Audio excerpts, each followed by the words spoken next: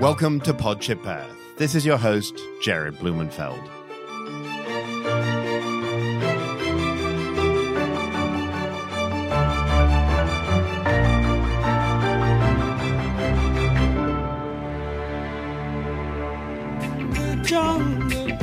The mighty jungle, the lion sleeps tonight. I remember sitting with my grandma Lena, who was in her 80s, and together watching the first episodes of Life on Earth. This BBC Wildlife documentary was on how life evolved on our planet, and it was mind-blowing. First of all, it was in vivid color at a time, 1979, when my grandma had one of the first Sony Triniton TVs in a 100-mile radius. Life on Earth showed us parts of the world most would never have seen, like the Galapagos Islands, and for me, it helped make science and evolution real. Here's the director and host, David Attenborough. There are some 4 million different kinds of animals and plants in the world. 4 million different solutions to the problems of staying alive.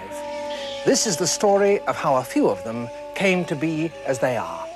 On this week's show, we talk with Andrew Graham Brown, who is a wildlife TV producer, director, and cameraman for the BBC, Channel 4, Discovery, National Geographic, and PBS. His films have won over 20 international awards, including an Emmy. At the beginning of his career, he directed the BBC's Top Gear. But for the last 20 years, he's focused on nature and wildlife filmmaking in Antarctica, the Arctic, 7 countries in Africa, Papua New Guinea, Indonesia, South America, Mongolia, and China. In making the observational documentary The Hyena Men, Andrew spent 3 intense months filming on his own with a street gang on a garbage dump in the thick of Lagos, Nigeria. Recent productions which he filmed, produced, and directed include Kangaroo Dundee, The Great Polar Bear Feast, and Mississippi, Tales of the Last River Rat. Bringing it full circle, Andrew was the executive producer of The Giraffes, Africa's Gentle Giants, which was narrated by David Attenborough. Andrew's current focus is helping document chimpanzees in the wild. I start by asking Andrew, who I went to high school with in England, how he got into filmmaking in the first place.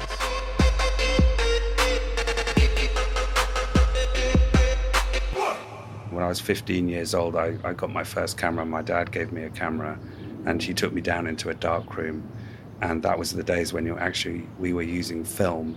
And we went through that whole magical process of going out, taking a roll of film, then going into the dark room with the red light and seeing your image come up in that dish with all the chemicals. It was just a magical experience. And I'm very grateful to my father because I was completely hooked on photography from that moment. How have you decided what topics to focus on? Well, in my early days, you would apply to get onto certain projects that you knew that the BBC were making. If, for example, I worked with a guy called Ray Mears, and he was all about going around the world and trying to get into the head of indigenous people, be it the Aboriginal people or the Sam Bushmen living in Africa or a tribe living in Papua New Guinea. And, of course, me who has wanderlust, the thought of just being able to go up the Sepik River in Papua New Guinea to go and hang out with a tribe that only a previous generation had been cannibals. I mean, that's just a dream for me, to be able to go and hang out with these people and to try and find out about how they live and how they live with the forest. Who wouldn't want to go and hunting with the San Bushmen? They're sort of, inverted commas, the oldest people on the planet. To see and hear about their wisdom about the way they live with the natural world. My first film that I ever made was in Mongolia. I went and spent a month living in Mongolia in the middle of absolutely nowhere. Recently you made a movie called Hyena Men, which was quite a wild ride. The Wild West of Africa, home to one of the world's most extraordinary street gangs. A travelling circus that use an intoxicating blend of voodoo and dangerous animals to make a living. They ride the hyenas. They ride hyenas like horses, yes, they do. And with muzzles. So yeah. It's kind of medieval in many respects. They also sort of... Nigerians are very superstitious, the Nigerians, so they believe in things like amulets and charms and black magic and things like that. And but after watching your program, I did too, because no one seemed How to... do you subdue it? Well, but like the snakes. They have these very poisonous snakes. that they put in their mouths. Yeah, yes. but they never seem to bite them. But what I wanted to try and do is find out whether behind the image there was actually sympathetic people that you and I could relate to. And guess what? They were really very lovely people, and they were extremely protective of me. I travelled most of Nigeria with them. One of their activities that they do is this extraordinary form of boxing called dembe, where it's a sort of a ritualised... it's a very violent sport, and for example, they'll go and they'll bury their hands in a grave for a week, a human grave, thinking that somehow they'll sort of pick up the power from those sort of spirits gone by, and that will be sort of transformed into power to overcome their opponent. I found myself with my camera going into arenas in the back, down this sort of labyrinthine, these sort of passages. So that's a pretty good gang to hang out with when you're wanting to navigate the streets of Lagos. You know, you've got 5 hyenas, you've got a gang of 30 people, you've got baboons. Baboons, by the way, have huge teeth and they can do serious damage and bite you. Baboons are much more frightening than hyenas, of course, because baboons are much more like humans, and they're clever and they scheme and they look for opportunities when you're off guard. They throw rocks. Bite you. They can throw rocks. Yeah. Accurately, too. Yeah. Andrew, here's a clip of your daughters talking about you. This is our dad.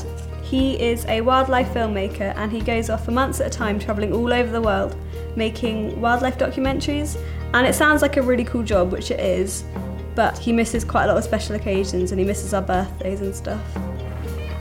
Last winter, he was away from home for 5 months in Antarctica, making a film about penguins. He was going to be away from us over Christmas, which would have been awful, so we packed our bags and... They all flew down to Antarctica to meet with you. But you had somewhat of a more difficult journey getting down there. I did have to go through hurricanes and endure penguins constantly projectile shitting over me and over my camera lens. They're so cute. They're gorgeous. They're so sweet. Yes, but and yet they projectile shit on you. Yeah, and it's not just shit. It's shit that's composed of krill, and so it's very, very stinky. And it also has a consistency that is like glue, so that when they fire with great accuracy at your lens, because the way to film penguins is to be right next to them on a very wide-angle lens. That's how you sort of bring them alive and bring them into people's homes is by being right next to them. I like penguins, but I also have a deep hatred for them. And of course it's light. When I was filming there, I was predominantly there during the summer. You never see darkness, so that adds to the insanity. Perpetual light is a psychologically very wearing thing. And yes, I have to say, I arrived with great jubilation when I arrived in Antarctica, but by the end I would say I was almost broken. You must have to be ridiculously patient to be in your line of work. Some of the wildlife photographers are truly amazing. I mean, I try to pick subjects that are easier usually than penguins. I mean, penguins are easy. They haven't been through evolution taught to be terrified of humans, so they have no predisposition to be terrified of humans. So that you can literally park, 30 kilograms of camera equipment and touch their nose and they don't flinch. They take it in turns sitting on the egg. One goes out and gets sort of krill and sort of food, and then they come back and then that sort of relieves the other to go and do it. So they share the incubating of the egg. And so they only show the egg for a fleeting moment. And then you see the beak come out of the egg, which is a really exciting thing, and then you actually get the shot of it and you're very sort of happy, and then you want to see the rest of it. Well, that can actually mean having to hang around for another 2 days, actually. So you have to just sit there. Amazing. Just on the ice. Yeah, you just have to sit there in the snow. That by the time when the chicks are hatching, actually they've produced so much shit everywhere that the shit's sort of melted the snow kind of thing, and it's this soup of sort of slush. So let's maybe move on from that. No. The reality, Yeah. Let's talk about chimpanzees. Some places in Africa, the chimpanzees are a totem animal, and they would never dream of killing a chimpanzee. Other parts of Africa, chimpanzees are on the menu.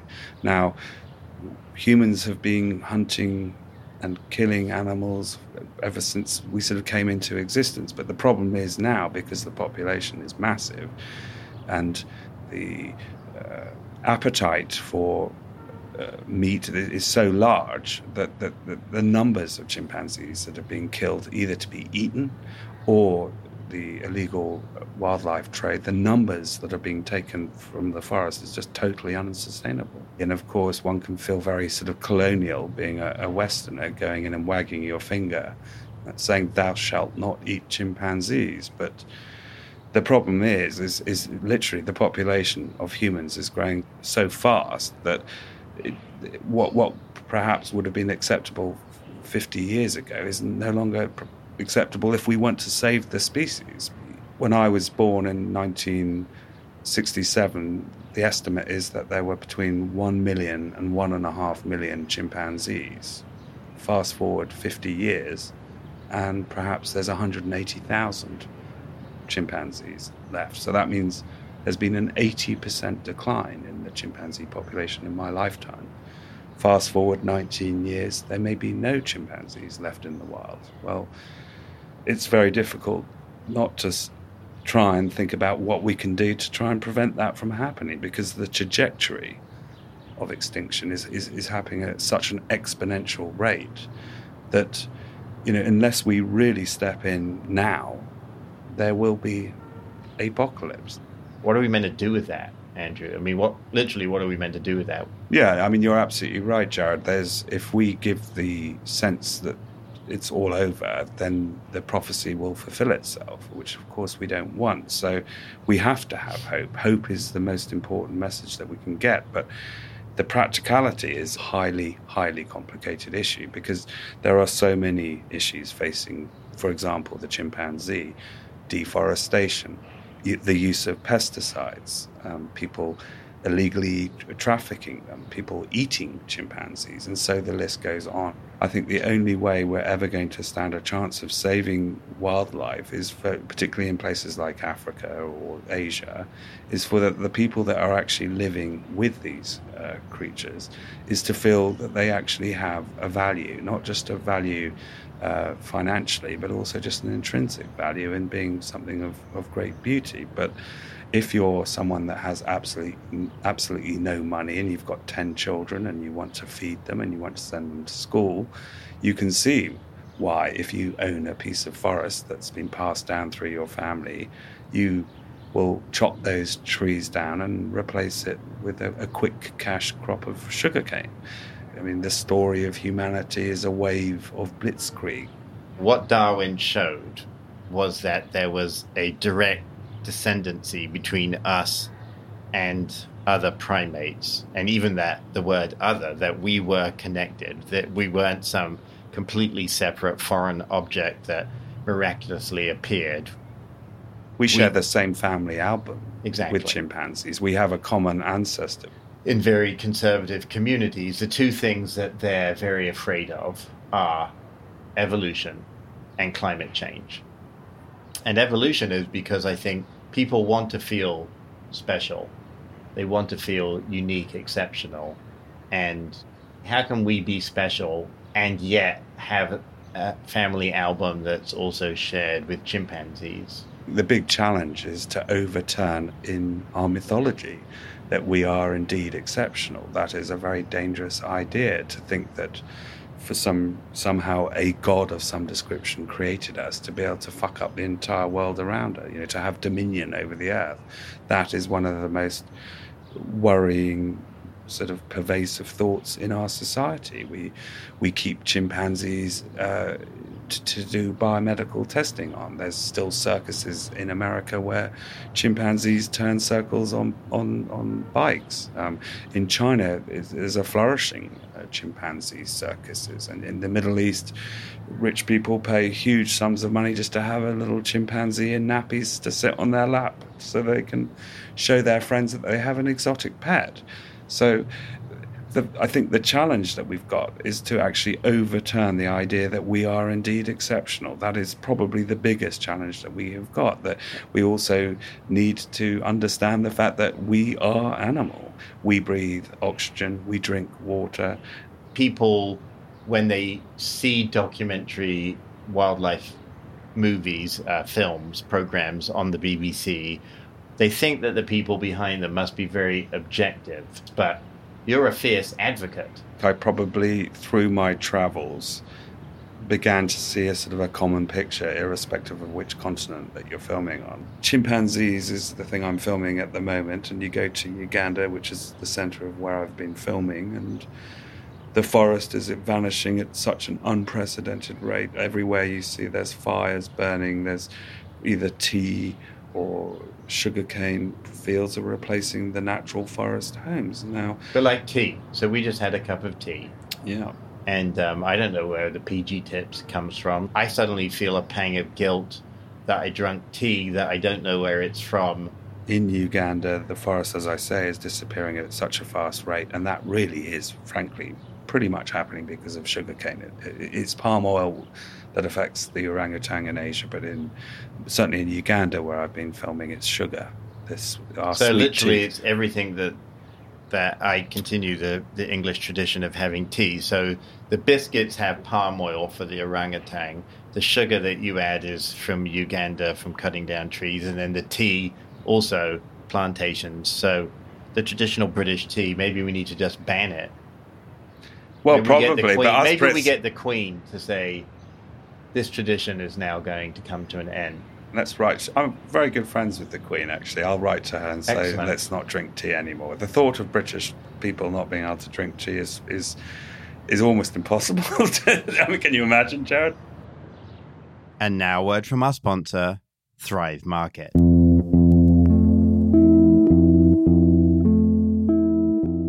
Pesticides have screwed up my inside. Most of what is grown today is treated with pesticides. That's not so healthy for the environment, but does it really affect us? A new study published in JAMA Internal Medicine suggests frequently eating organic food can lower the risk of developing cancer. In fact, this new French study of 70,000 people found that eating organic food lowers the risk of some cancers by 25%. Most of the news coverage of this groundbreaking report blames the high cost of organic food as the reason more of us aren't eating healthier. Those journalists obviously don't know about Thrive Market, a revolutionary online marketplace that makes healthy living accessible and affordable for everyone. All of Thrive products are 25 to 50% below traditional retail prices. And get this, at Thrive, my favorite brand of organic coconut milk is half the price of the same product at my local Safeway. Organic food doesn't just have health benefits for humans. As we're discussing in this week's episode, chimps are suffering because of the unsustainable farming of tea, palm oil, and sugarcane.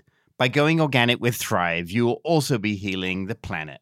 Thrive takes all the guesswork out of healthy shopping by allowing you to filter their catalog, whether you're paleo, dairy-free, kosher, or gluten-free. With just a click of the button, Thrive does the homework for you and makes sure your groceries fit your values, dietary preferences, and of course, your budget.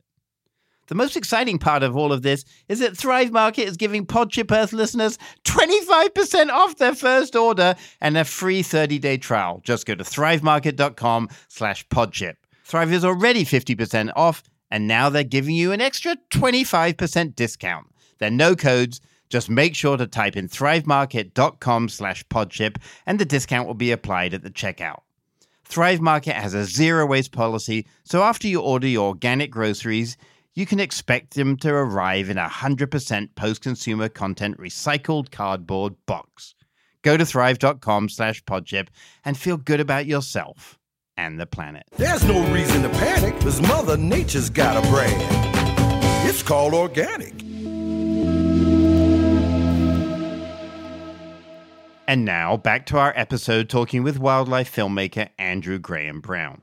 Some have accused wildlife documentaries of painting an overly rosy picture of what's going on. Some films seem to just show the beauty without addressing the mass extinction of wildlife. If you scrutinize the films, even the films that I've made myself, you can criticize them for not actually telling the world what's going on. There's been a lot of criticism about the industry that I work in, that filmmakers are incredibly selective about how they frame an image. If you frame 2 degrees right, there's going to be a pylon in shot. Well, people watching their television on a Sunday night don't want the spell of some creature living in this so-called Garden of Eden being spoiled by a nasty image of a pylon. So cameramen and women are very selective about what they frame.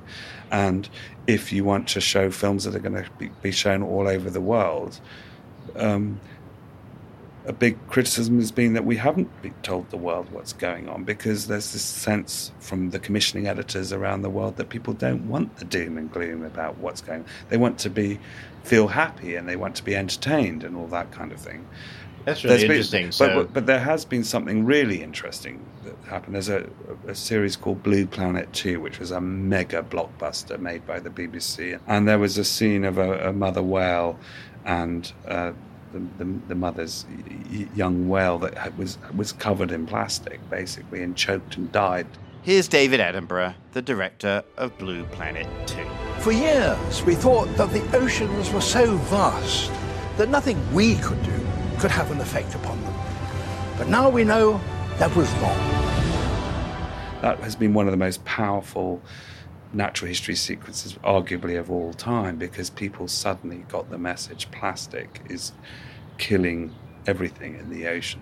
I defy anyone to watch that sequence and not be in tears, because it was basically what you were watching was this poor whale basically suffocating because of us.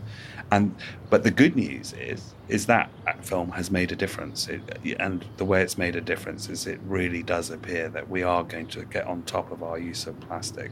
The idea that the commissioning editors and the people that produce wildlife films are trying to give us this sense of an unspoiled Eden. The good news is I do think there's a change. I think we can be criticised about that in the past, but my sense is when I go to commissioning editors now that there is a change, that anyone realises that we just cannot carry on making these Disney-fied films.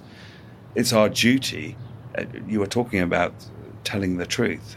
We can no longer go to these places and make these Disney-fied films that are just happy films about the world. It would be irresponsible and, in fact, lying to the audience. Part of your role is documenting things that might not be here 40 years from now. I certainly don't want my films just to be a museum piece of these great, exquisite creatures that are hanging on to life now. I don't want just to document something to put it in a museum. You can look at it in many different ways. You can either just look at the intrinsic beauty of the natural world, and that perhaps should just be enough for wanting to save it just for how exquisite it is. And as an interview I was doing yesterday was talking about, we're all made of the same stardust, because we have the ability to sort of look forward into the future. 95% of insects in Europe have vanished because of the use of agrochemicals. How does that connection to all living things impact your own work? I've never felt any connection with a polar bear or a kangaroo or a Komodo dragon. But the connection I felt with chimpanzees, this is why I'm obsessed now. It's kind of like I've seen the light kind of in a weird kind of way. I am totally obsessed by chimpanzees. Because I'm sort of thinking, if we can't save our closest cousin, if we can't do that, then there's absolutely no hope for anything else. Because it's like, I defy anyone to look into the eyes of a chimpanzee and not to see themselves or to see their children. There's a lot of hope when you go to Uganda. I've been with people that are working day and night to plant corridors of forests that reconnect two fractured, disparate parts of forest that used to be continuous forest. They're now planting thousands and thousands of trees to make these corridors, to allow for the genetic flow between the disparate two different communities of chimpanzees, to prevent inbreeding, to give them the fruit that they need, the trees that they need to build their nests. There is huge hope, but what we need to do is build an army of people, a much bigger army than we have at the moment.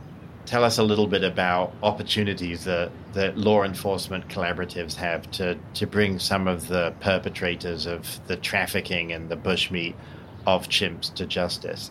There's an amazing group that have just granted me access to go and film undercover with them, to see them intercepting criminal syndicates in the highly organized wildlife pet trade. And what's so wonderful about what they do is not only do they rescue chimpanzees from a future of imprisonment, say in a circus, or to perform in the Middle East amongst the wealthy, they intercept these criminals and they use the full judicial process to get them into prison for their crimes. And the prison sentences are becoming longer and longer. If you get caught with a chimpanzee, you're going to go away for 10 years. They're called Eagle, and they do amazing work. And of course, it's not just chimpanzees. Pangolin, which is one of the biggest, probably the most trafficked animal on the planet. Are chimps still used in animal testing? Breeding of chimpanzees in order to inject them with, say, the HIV virus or something, that has stopped on American soil. But my understanding is that the way laboratory scientists get around that is that they set up places in different parts of the world. But we test on monkeys. So, just not chimpanzees? Not on great apes. So, the difference between a great ape and a monkey is a monkey has a tail, but they're still sentient. Oh, really? So I never they're sentient beings that can still feel emotion. They can still feel pain. They can. So how did we come up with that differentiation?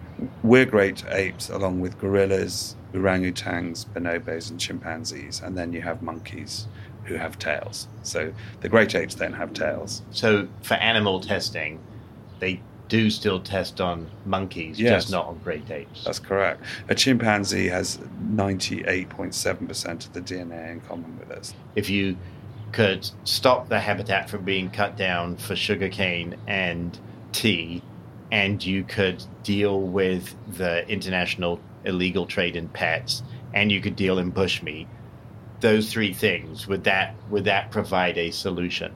Each one of those things has sort of knock-on effects. So if you look at agriculture, well, in certain parts of Africa, DDT is still being used. Well, there's a community I'm about to film in Uganda whereby 25% of the population or the community of chimpanzees have facial disfigurement because they're consuming crops that DDT has been used. I mean, it is so poisonous and it is so ruinous to the environment. But in Africa, they've got these huge stockpiles of DDT, and if you can buy that for a knockdown price, people use it. So, Andrew, what's your recommendation for those who want to follow in your footsteps and become a wildlife filmmaker? I think the first thing is to come up with the story. If you've got a good story, it doesn't matter whether you shoot it on your iPhone or whether you shoot it on a camera that costs £100,000. It really is story. We do obsess about image in wildlife photography. It's always about 8K is the big thing, ridiculous size imagery. So you can obsess about the quality of image. And of course, it is lovely to get really beautifully lit, high quality images. But arguably, the films that are made on really cheap equipment, if the story is good, it's kind of what it's filmed on is immaterial. There's a saying from an author in Britain called Robert Macfarlane, and he talks about the undiscovered country of the nearby. And I love that because I'm, for example, about to embark on making a film about my local garage. There's two old boys that have been running this garage for 40 years, and it's a swallow sanctuary. Every year from South Africa, that they've never left their county, these two old mechanics, and we're going on a bucket list journey of a lifetime to follow them all the way from Somerset in green and pleasant England, all the way to the southern tip of Africa, a 6,000 mile journey, and on that we're going to go all the way through Africa, and we're going to see we're going to look at the world from the point of view of the swallow. What's the landscape that the swallow is flying through? How's the landscape changing? What obstacles does this extraordinary creature, this extraordinary feat of migration, what obstacles do they come across? One of the big ones, for example, is the Sahara Desert that's becoming much bigger through climate change. Will the swallow be around? Will it return as it has done mythically? And in the great story, we have great folklore stories of the swallow. And these guys are going with you? Yeah, we're going to build a couple of Land Rovers. Of course, it's got to be a Land Rover because it's terribly British.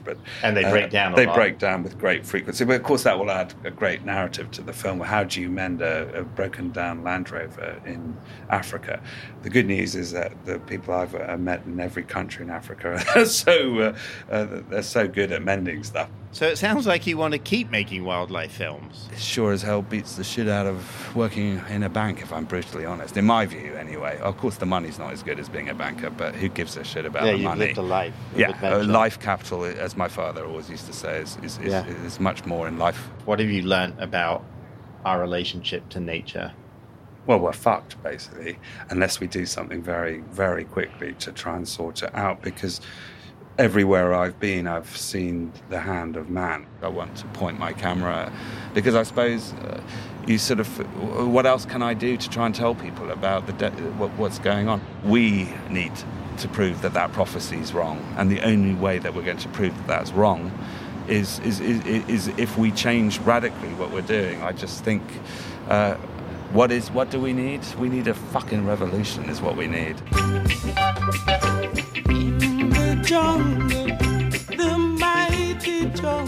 Thanks so much to Andrew Graham Brown for talking with us today. He really has had a wild life.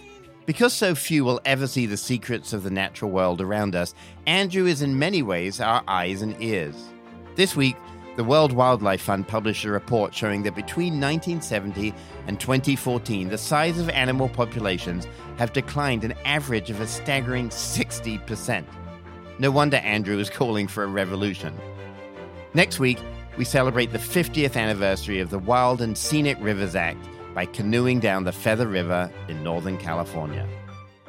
Thank you so much for being part of the Podship Earth journey from the entire Podship Earth crew, sound engineer Rob Spate, producer Nancy Ferranti, executive producer David Kahn, and from me, Jared Blumenfeld, have a wild week.